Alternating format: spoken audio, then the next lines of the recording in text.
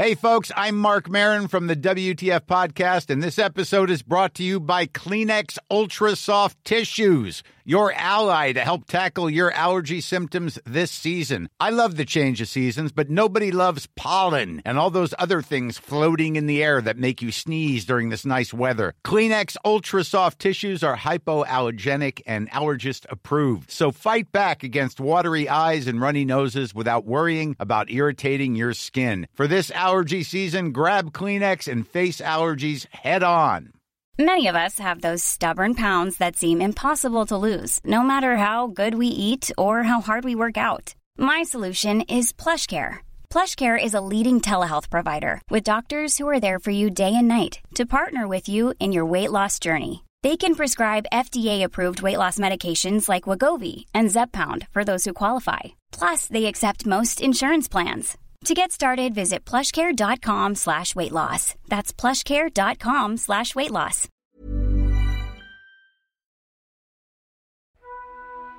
It's February 1945 and the Second World War is still raging in Europe, but hundreds of thousands of troops thousands of miles away from home have been denied the one thing that will keep their morale high: their letters and packages from loved ones back home. Where is all this mail? Well, it's in Birmingham, England, where warehouses are stuffed full of millions of pieces of mail intended for members of the US military, US government and Red Cross who are serving in the European theatre. With no spare military personnel in Europe to sort the issue, how can it be resolved? I'm your host, James Patton Rogers. This is Warfare, and today's episode is dedicated to the women of the 688th Central Postal Directory Battalion, nicknamed the 688. Braving close encounters with German U-boats as they crossed the Atlantic from the United States and V-1 rockets when they finally got to the UK, this battalion of all-female, predominantly black service personnel lived by the motto of no mail, low morale, and sorted 17 million pieces to bring hope and a little bit of home to those on the front line. To help us explore this history, I'm joined by retired US Navy Commander Carlton G. Philpott. Carlton helped preserve the history of the 688, pioneering memorial projects at the Buffalo Soldier Memorial Park on Fort Leavenworth, Kansas. Commander Philpott has spearheaded 8 monumental projects, all of which are dedicated to the significant heroic contribution made by Black American military individuals and units. As a note to you all, due to the historical period and historical prejudice that we discuss, this episode contains highly offensive racist language and events. But it is an important history, a vital history, one that I know you'll find fascinating.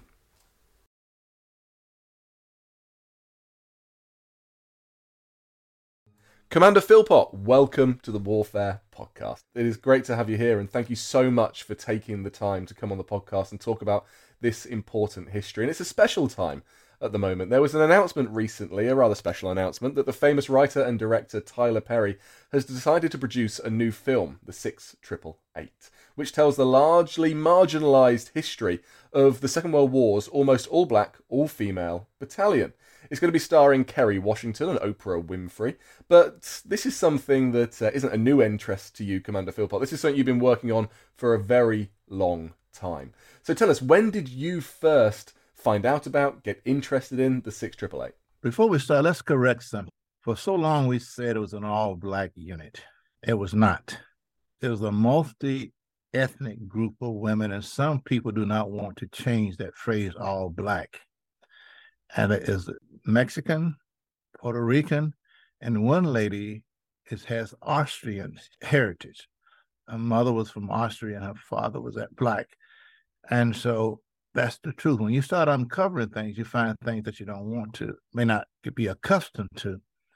And New York, late 1930s and early 1940s, had the largest population of Puerto Rican immigrants.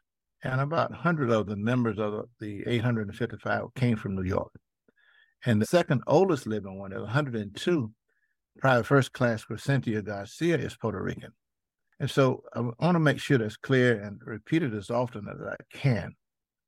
Too often, especially African-American history, is often written by historians and told by storytellers, written with an invisible ink. and left out and oftentimes incorrect. So that's good to have. And I'm proud to say that we have these ethnic groups, and all of them should be recognized and given credit. I got involved with building monuments, I put it, by accident. The Navy sent me out to Fort Leavenworth. I knew my career, active Navy career, basically for getting promotion was over with. And luckily, I got stumbled into the Buffalo Soldier Project that General Powell did, originated in the early 1980s. When I got here in 1989, it was still ongoing, and we were able to, with a lot of help, rejuvenate it. And so after we finished, we got a Buffalo Soldier stamp. So after we finished the stamp project for the Buffalo Soldiers, I heard about this group of women downtown in Kansas City, Missouri. So I went down, and now I know that they were having a social hour. Now I know that the lady I talked to was Abby Noel Campbell, the executive officer and friend of Charity Adams, the commanding officer. And she told me the story, and I said, well, somebody ought to build a monument to you guys. I don't know what year it was. It was not until 2014 I actually got involved, and we decided to focus on the 6888. And all the things fell into place. And that's how the project started. And once it started, it just flowed really easy. The biggest challenge of the 688 was that no one knew about it. The only definitive book that had been written about the 688 was by Dr. Brenda Moore. It was from a sociology perspective, and it's very detailed, and she had a chance to talk to the women when they were much younger. Well, it's amazing. But take us into some details about the 6888 themselves. So this was the Central Postal Directory. When were they formed and for what purpose? They were authorized in November 1944, and they came from about over nearly 40 different locations, military bases in the country. Many people say it was an all-volunteer force. Everybody in the WAC was volunteers, but they were trying to recruit, and they were having problems recruiting, period, and the goal was to get 10% of the Army as WACs. And same thing for the Blacks. Dr. Mary McLeod Bethune and the Civil Rights Organization came up with it. They called 10%ers. 10% of the government employees, 10% of the military, 10% of the officers. So out of those about 6,500 Blacks and women in the entire military, from various sources and that type of thing, they came down Fort Oglethorpe, Georgia. About 700 of them, a little over 700 of them, for screening, battle training, like how to put your battle gear on, how you climb a rope, and those types of things, use a gas mask, plus screening them for overseas duty. That was around November or December of 1944. They stayed there for training, and it was a difficult time. These women endured a lot of racial and gender discrimination before they came in, after they came in, and once they got out. But the commanding officer of Fort Oglethorpe, Georgia, on the southern border of Tennessee, told the ladies, if you go out in town, you go out in town at your own risk. I can't protect you from what they're going to do to you. And so around late January, early February 1945, they left by train from Fort Oglethorpe, Georgia, to go to Fort Shanks, New York. Was there a big change in the way in which they were treated from that point? Of course, when we're talking about Georgia, we're talking about more towards the south of the United States. We know during this time that there was a lot of discrimination against those who took upon the uniform, the United States military uniform. We know that there were racist terror lynchings during this period, and those who returned from conflict after the Second World War were also targeted down in the South. So was there a change in the treatment of the women of the 6888 when they moved up to New York? They only spent about a night in New York. Let me back up a minute. When they authorized women to join, and Black women also, the recruiting stations made it very difficult for them to join. They'd go one location, they'd send them across town, they'd close the door, and those types of things. And once they got recruited, I think one or two were killed. They were traveling the train in uniform. They were mistreated. Even when I came home in 1970 with my uniform, Officer Candidate School, late at the airport counter, said, I got a boy out here that wants a tuna sandwich. And so I've had my problems with nothing like the women. And so as they travel around the country, some people honor them or salute them. I experienced the same thing a lot of Black officers did. So those things happen. Right, I see. So their trip up to New York was ready to get them to the port and then take that arduous perilous journey across the Atlantic. Yeah. And according to the manifest, there was 738 on board. And you'll see different dates for departure. They boarded the ship on 3 February. I think the ship manifest that they departed New York on the 4th. That's how ships do. Being on board ship, you may board tonight, but you don't leave tomorrow, and the log will show 4 February. So across the Atlantic, all Navy ships, not just the Ile-de-Fleur, zigzagged to avoid the German submarines, and many ships were destroyed. And as I talked to the ladies, some got seasick, and they first landed a little over 3,000 miles. They landed in Glasgow, Scotland. From there, they loaded a train to go to Birmingham. And they got off the ships. Some type of bomb exploded near the ship, but never in danger with them. They got a photo of them with their battle gear getting off the ship, helmets and everything getting off the ship. And I imagine for them it's very frightening, since they'd never been overseas like that. A lot of them didn't want to go overseas. And so they landed in Birmingham late in the afternoon of the 12th of February. Matter of fact, they went to the boys' school, which was not a former boys' school, King Edward's boys' school. And it was not a very nice place to run down, so they had to fix up mattresses with straws and those types of things. And on the 15th of February, they had their first inspection. That's the most popular picture that you see, with Charity Adams in the front and a lady behind her. And just for the record, there were 3 predominant black postal units, 688 and 2, the 32nd and the 3rd, that were sent to Fort Huachuca, Arizona. That was a location that many black troops were sent to at that particular time, the Buffalo Soldiers and etc. And let me explain the name Postal Battalion. It took me a while to understand that. Central Directory, like a phone book. Each time a person changed locations, civilian or military, they submitted a change of location cards. Just like you, Mr. Rogers, if you went change address, you would change the location card to the post office. You have to remember that directory has been building for over 2 to 3 years. And there was almost 7 million names in that directory. And as Charity Adams says in her book, there were thousands and thousands of duplicate names. So it's not 7 million people that the 688 handled mail for. It was much more than that. They were getting mail still coming in from the states as well. The sorting the mail has been backlogged. Additionally, they often say that they sorted the mail for the troops. When you say troops, you're often talking about Army. They did it for all of the military units, civilians, technicians, and government employees and their aides. So it wasn't just Army that they sorted the mail for. So that's how they got started. That's when they got in England. And so they're ready to go. In the months of January and February, they were spent getting organized and purging the list of duplicate names.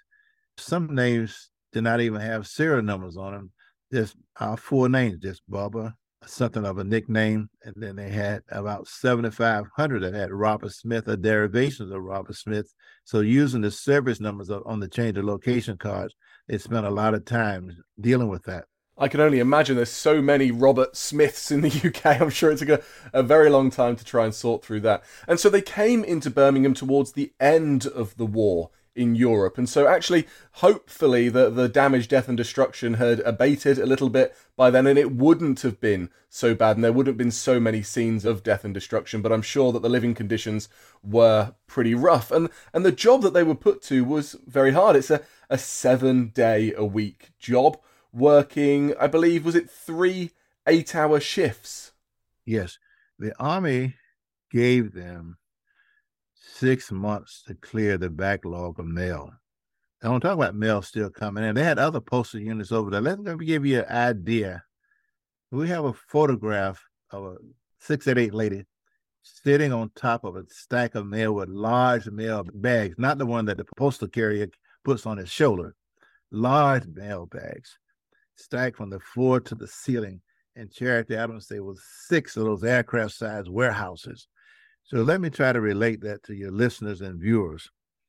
Imagine 6 super Walmart stores. Right. Yes, they are pretty big kind of supermarket warehouses, aren't they? And so imagine those that's from floor to ceiling, and you can see the lady at the top and you can see the black curtains over the windows to keep the aircraft from seeing them work at night. And in talking with the ladies, most of them work more than 8 hours a day. In January, the numbers that they sorted was very relatively low. I think that's on the back of the card, less than 40,000. But working those days, they sorted 65,000, estimate 65,000 on average. Wow. Per 8-hour shift. And if you did 3 shifts a day, that's 195,000. Now you multiply that by 30 days, that's about 5.85 million. And you multiply it by 3 months, about 90 days before they left Birmingham. So I think that is the context in which you put it in, but that's nearly 17 million. But saying 17 million is not adequate enough. I found a card that in December 1944, a white postal unit sorted 642,000 during the month of December. Now imagine 642,000 or 624,000 in 1 month for the white postal unit. And the 688 sorting for 5.85 million a month. Now you see the scope of their level of achievement and mission performance. And it must have got to quite a difficult point at that time in the war, Commander Philpott, because this had been mail that had been building up for a very, very long time. Like I said, we're towards the end of the war in the European theatre, but this must have meant that so many young American soldiers had not heard from their families in a very long time. These are care parcels. These are love letters. These are letters from family checking that they're okay. These are so incredibly important to morale. And the women of the 688 knew that. And you're absolutely right. And that's where their motto came from, no mail, low morale. Even some books say no mail, no morale. So that we had to resolve that issue. You're absolutely right. And that's what the 688 members being away from home for the first time recognized the value of the mail to morale. And just imagine you didn't know that your mother died or your child had been born or your child had died until you got the letter. And when they sorted the mail, each time they touched an envelope, they put their initials on it. And sometimes the same letter came back. So many times they had to put another sheet on top of the envelope. And you're absolutely right, sir. Having been out at sea, 36 days, no mail, no phone call and stuff like that. And I know what it is. And a letter becomes very important to individuals. But not knowing is even worse. You're absolutely right. And they did have issues in England. And as a matter of fact, I talked to one lady. Within 3 days, the weather was an issue also. It was cold in February, I guess wet. 3 ladies went home within 3 days with pneumonia. And the buildings that they were in have been locked up now for quite some time. And I have a photo that I can see that shows all of the care packages in the boxes. And things were corroded and molded. Oh, I bet they must have had food inside some of those care parcels as well. So that would have attracted all manner of beasts. Rodents and all those types of things they had to work through. And the foul smell. The buildings were cold, poorly heated, and poorly lit. And these ladies had to wear double clothes to be warm. And so that part of the story has to be told. And I'm hoping that they're able to tell that, and at least part of that in Mr. Perry's movie. Also, in England, the amount of pressure that must have been on these women is amazing. And so they developed a system that greatly enhanced the efficiency of all redirecting all Army mail. And in such, and the director of the WACS, Lieutenant Colonel Anna Wilson, said during their entire stay, only about 12 months in Europe, they broke all records of redirecting mail. And that's another word.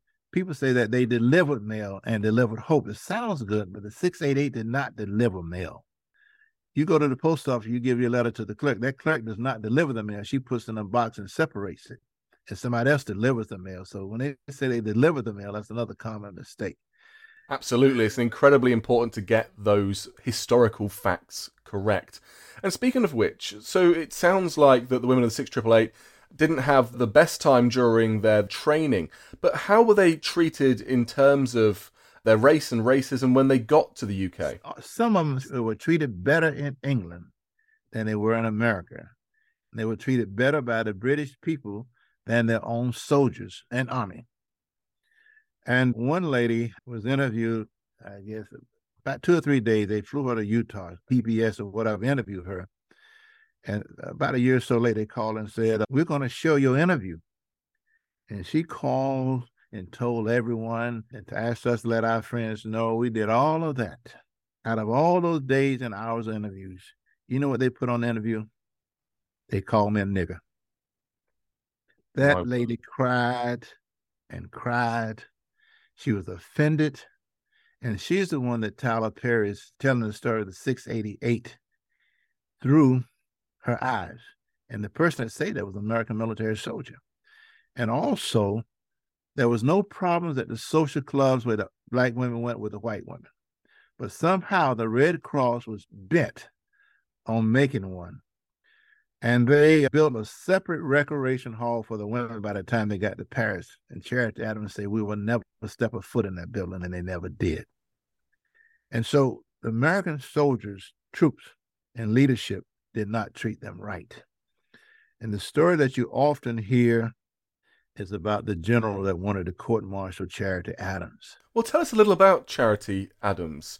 So she was the first of 3 commanding officers of the 688. What was Charity's background, and how did she get to this position of leadership? Charity, I remember correctly, she was a math teacher, and she got a college degree at Wilberforce.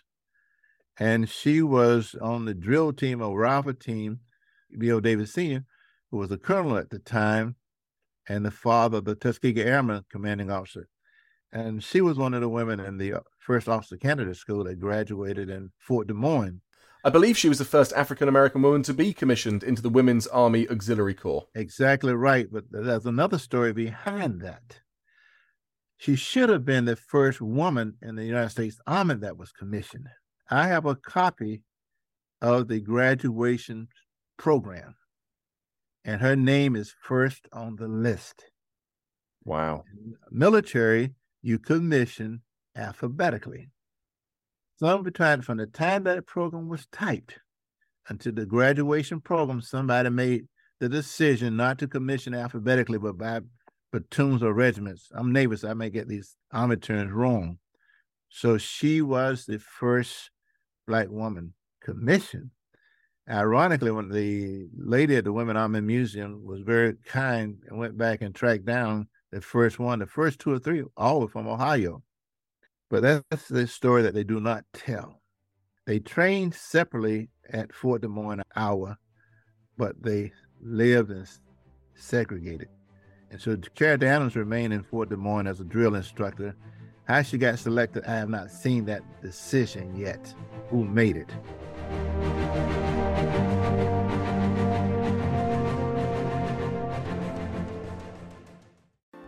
Join me, Dallas Campbell, on Patented, a podcast by History Hit, where we bring you the fascinating histories of the world's most impactful inventions. We uncover the exceptional stories behind everyday objects. Snakes and Ladders is really a game about a karmic journey through stages of existence towards liberation. Look back in time to understand technologies of the future. One of the really interesting things about it is that it showed just how hard AI in the real world really is. And we examine unexpected origins. Who or what invented sex? Yeah, fish. Fish were the ones that invented copulation and made sex intimate for the first time. For the answer to those questions and a whole lot more, subscribe to Patented on Apple, Spotify, or wherever you get your podcasts. Join me for new episodes every Wednesday and Sunday.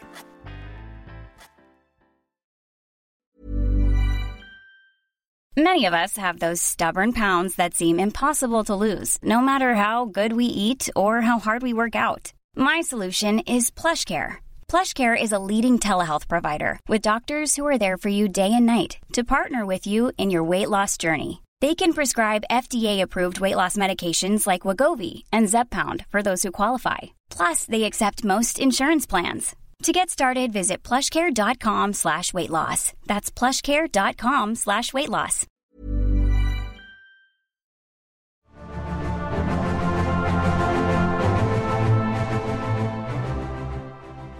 But lucky enough for the 688, they were in safe hands. They had an incredibly competent leader, like you say, who had obviously proven herself during the training to be commissioned through that division. But what about the other women within the section? Do we know much about their stories, their background, how they came to be part of the 688? I can tell you something about Abigail Campbell, the XO. She and Charity Adams were friends. So that's why Charity Adams picked her to be the XO. I tell you about her history. A very prominent family in Tuskegee, buildings on the Tuskegee University campus named after her family. Her father was the first Black regent in the state of Alabama. Her brother was a Tuskegee airman, the first one to drop a bomb during the war. And the other brother became the medical officer for the 688. He's an Army colonel, lieutenant colonel. And there are another one is Gladys Schuster, who formed the National Association of Black Military Women. And right off the bat, I don't know all the individuals, but they all, when they came back from the States, many went back to school, some joined the military, and some went back to their old jobs. So that's the only two that I can tell you about. Abigail Campbell, talking to her son, was a very quiet natured person, but very specific about what she wanted. And we couldn't find a grave till the son told me she donated her body to science in Alabama. I think that's a significant statement to be made. And Charity Adams deserves all the credit that she's getting. Well, yes, of course. It sounds like a life and death of service, Commander Philpott. And do we know if these women wanted to be doing this particular job, or had they had something else in mind when they signed up for the military? I don't know, but some of them did not know what they were signing up for. And some did not volunteer to go over there to be a part of it. But I've not talked to anyone who regretted going. That's all I can say. I've not talked to many that regretted going. I'm sure some regretted going overseas, loss of family member, maybe separation or divorce or some hardships for going overseas. That's all I can say about that. But they were proud of what they did. And the most common thing I hear when I talk to them now, we thought people had forgotten about us. We left without a parade, and we came home without a parade. They left Le Havre, France on the 2nd of March, got to Fort Dix, New Jersey on the 8th of March, and some workers say they started deactivating them on the 9th of March. And they went back their own lives. Nobody gave them a parade when they came back. But when we did the dedication of the monument in November 2018, we gave them a parade on Fort Leavenworth. And the people in the car said the women started crying as they went by the junior high school, the cheerleaders and the band and all the kids out there just cheering for them. And they're still talking about that today. And I think that, I don't know whether that answers your questions or not, but it's a unique story. And sometimes you have to jump back and forth. Well, it sounds like whether or not they wanted to be sorting millions of piles of letters and parcels, they certainly did their service, although perhaps they weren't respected for it as they should have been by the powers at be. But their time during the Second World War didn't end in the UK, it didn't end in Birmingham, although it was towards the end of the war. They were moved on to France, to Rouen. Do we know much about their time in France? Yes, not much is written about them. They left England because the mission had been completed. Yes. And it should be noted that the Army gave them 6 months, and many theorized that the Army wanted them to fail. And they went on to Rouen, France, because there was more backlog mail to sort. The conditions in Rouen, France, were much better than the conditions in Birmingham, the living conditions. And they came in right after VE Day. And in Rouen, France, they went from 3 duty sections to know that the mail load had decreased. Some people say they had a deadline in Rouen, France, and Paris, France. I have not found anything that said a deadline. In Rouen, France, they went from 3 duty sections a day down to 2. I think they were off on the weekends or something like that. So they could, Charity Adams talks about in other books, that they could tour the land. And the same thing happened when they went to Paris. Now, what's happened in Paris is a unique story. In Paris, France, and Rouen, France, German prisoners helped them maintain their cars, buildings, and those type of things, and to sort mail. So when you see men sorting mail, that's probably German prisoners in Rouen. And as a side story for German prisoners, they signed them black nurses because they thought the white nurses and the white German prisoners might have an unholy relationship. And in Paris, France, they found out they had civilian women helping them. And the civilian women started getting sick every day. They were eating a lot because they didn't have a lot of food. And that's why. So Charity Adams decided to feed them 2 times a day, and they didn't get sick. Plus the women, because Paris was so war-torn, they were stealing the mail. And the 688 had to go out and retrieve it. Absolutely, and it shows just how so many ways this job was really, really bloody difficult to fulfill. You got people stealing the mail left, right, and centre. You got to chase them down. So it's not just about sorting this process. I think that really does marginalise and trivialise what it is they were doing. They were managing, they were creating entire structures to make sure that this important material got out to the desired people. And they changed the way that the army and the military handled mail. That's a significant achievement. And that's, I think, what people ought to understand that. And as a little personal note, my aunt was in the 688. Oh, wow. And her name was Alma Philpott. So when I walked in Corporal Lena Bell King's home, she was the last name that we put on the monument. It got 841 or 855 on the back of the monument. We located 8 or 9 since then, wherever she want to look at. She said, my best friend named Alma Philpott. Are you related to her? I said, I doubt it. So, when I finished the project, last couple of years, I've gone back 6 generations, trying to find Alma Philpott was born in Jacksonville. She's the daughter of my grandfather's second wife. So I was talking about unique things that Providence put together. Men, to a human being, when we do things, we stitch things together. But Providence put things together. They weave things together. Under the bottom, all the racism, all the challenges that they face. But on top, it's a neat image. And we need to understand that out of all the challenges that the 680 went through, what they did, it was neat. It's a neat image for history. Great progress for women in the military. Great progress for the Army on all the military services. And I think it's a story that's worth being told. Commander Philpott, I think that we focus an awful lot on the history of racism. It's incredibly important. But what are your thoughts and beliefs on this?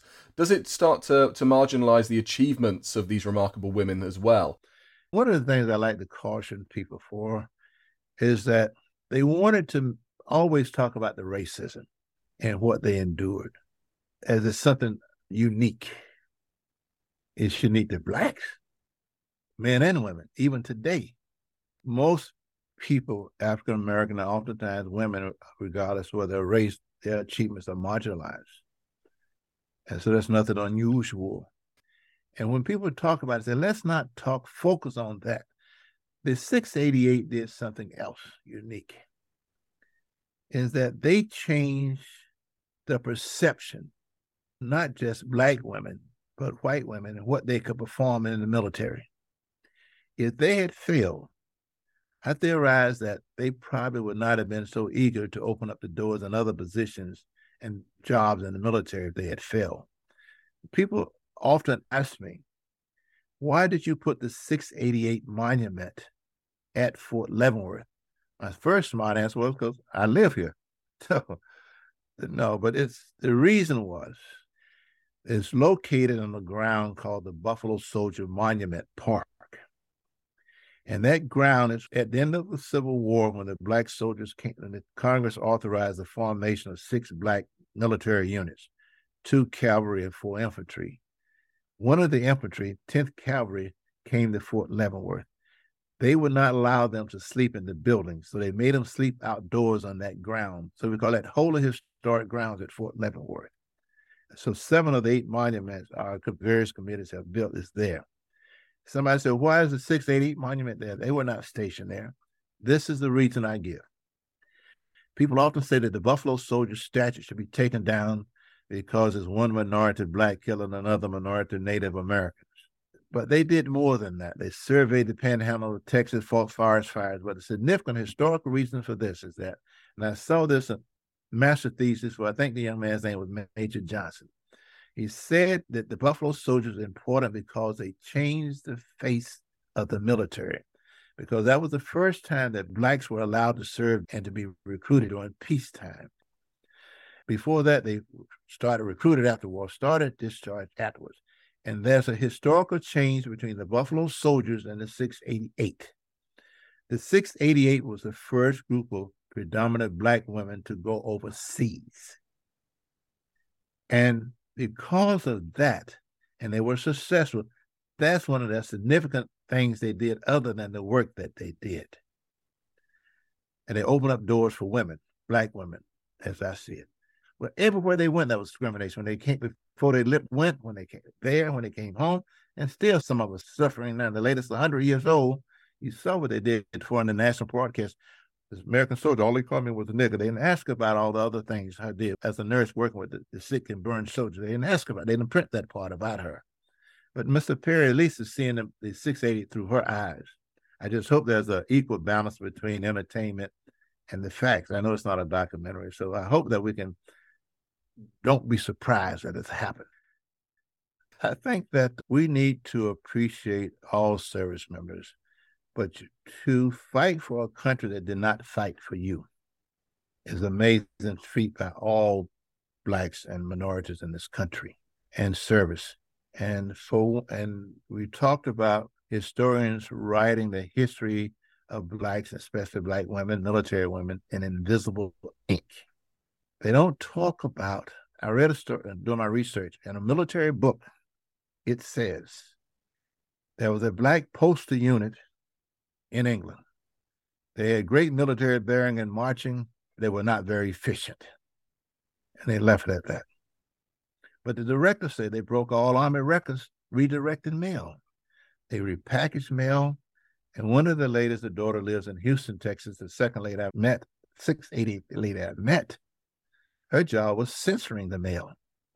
In the Pacific, the postal people that censored mail had to have special psychological counseling because of the content of the wording. Of course. Yeah, and the things I'm sure they would have read. But they don't talk about that, things that they suffered. Nobody offered them any psychological counseling. And then no one gave them a unit award. They got individual awards, but no one gave them a unit award until Senator Moran from Kansas helped us push through the Army, giving them the Army Meritorious Unit Commendation. Colonel was on the committee. She took the initiative to get the Congressional Gold Medal passed. Yes, of course. And that was by President Joe Biden in March 2022, no? He signed the bill. He didn't present it. He signed it on March 15th. Yes. And so I think that those are the types of things that should be, instead of invisible ink, put in indelible ink. Absolutely. And like you've reinforced, just showing how incredibly competent these women were at their job and achieving amazing feats during such terrible conditions and in terrible hardship, setting a legacy for a generation, and one which I can hear comes across in the passion in your voice, really impacting all the way through to today and pioneering through the role of women in the US military. The 6 remaining ladies deserve all the honor that they have. I don't know whether you know the story of Gideon in the Bible. I'm not a preacher. If I step foot in the pulpit, lightning will probably strike. But Gideon wanted a lot of people to win the war. And as he went along, God kept telling him, you have too many people. And when he says, they drank water, I think the story goes, look at the ones who lap their water like a dog and look around and let the other ones go, because those are the ones that are alert. And the reason the Lord wanted Gideon to win with fewer army people is that Gideon then would not take credit for winning the war. He would give credit to God. And that's the way I've seen it. We found about 16 surviving members when we started this project.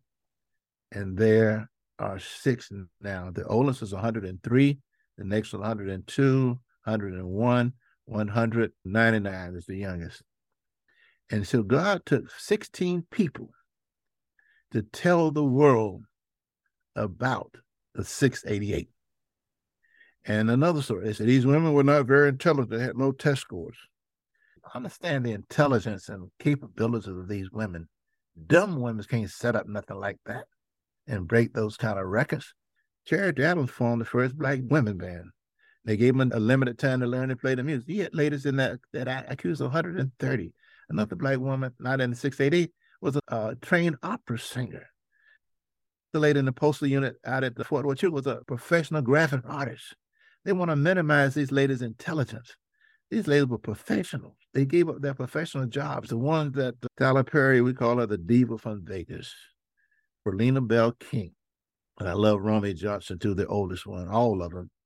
Commander Philpott, thank you so much for your time today, to taking us through the intricacies and the little known facts about their important military service, and of course the lasting, enduring legacies of the 6888. I can't wait to see the film when it comes out.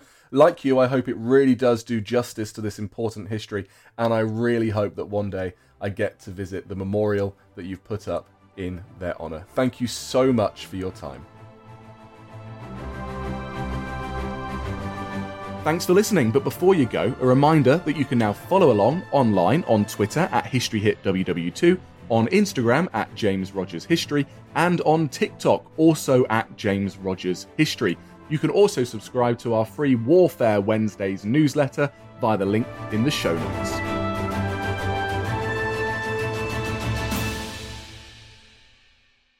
And before you go, remember, as a Warfare listener, you get a special discount at History Hit. Subscribers get access to blissfully uninterrupted, ad-free podcasts and thousands of hours of history documentaries. You've got everything from the American Revolution to my own documentaries like Traces of War, Weapons of War, and 24 Hours in Normandy, where I follow in the footsteps of the Green Howards on D-Day, from their beach landings to being awarded the Victoria Cross, and all the way through their first day where they made it 7 miles inland, further than any other British or American unit. So head over to historyhit.com/subscribe or follow the link in the show notes and use the code WARFARE to get 50% off your next 3 months. That's the code WARFARE to get 50% off. And if you're an Apple listener, you can subscribe for new ad-free episodes within the app. So give it a go. I know you're gonna love it.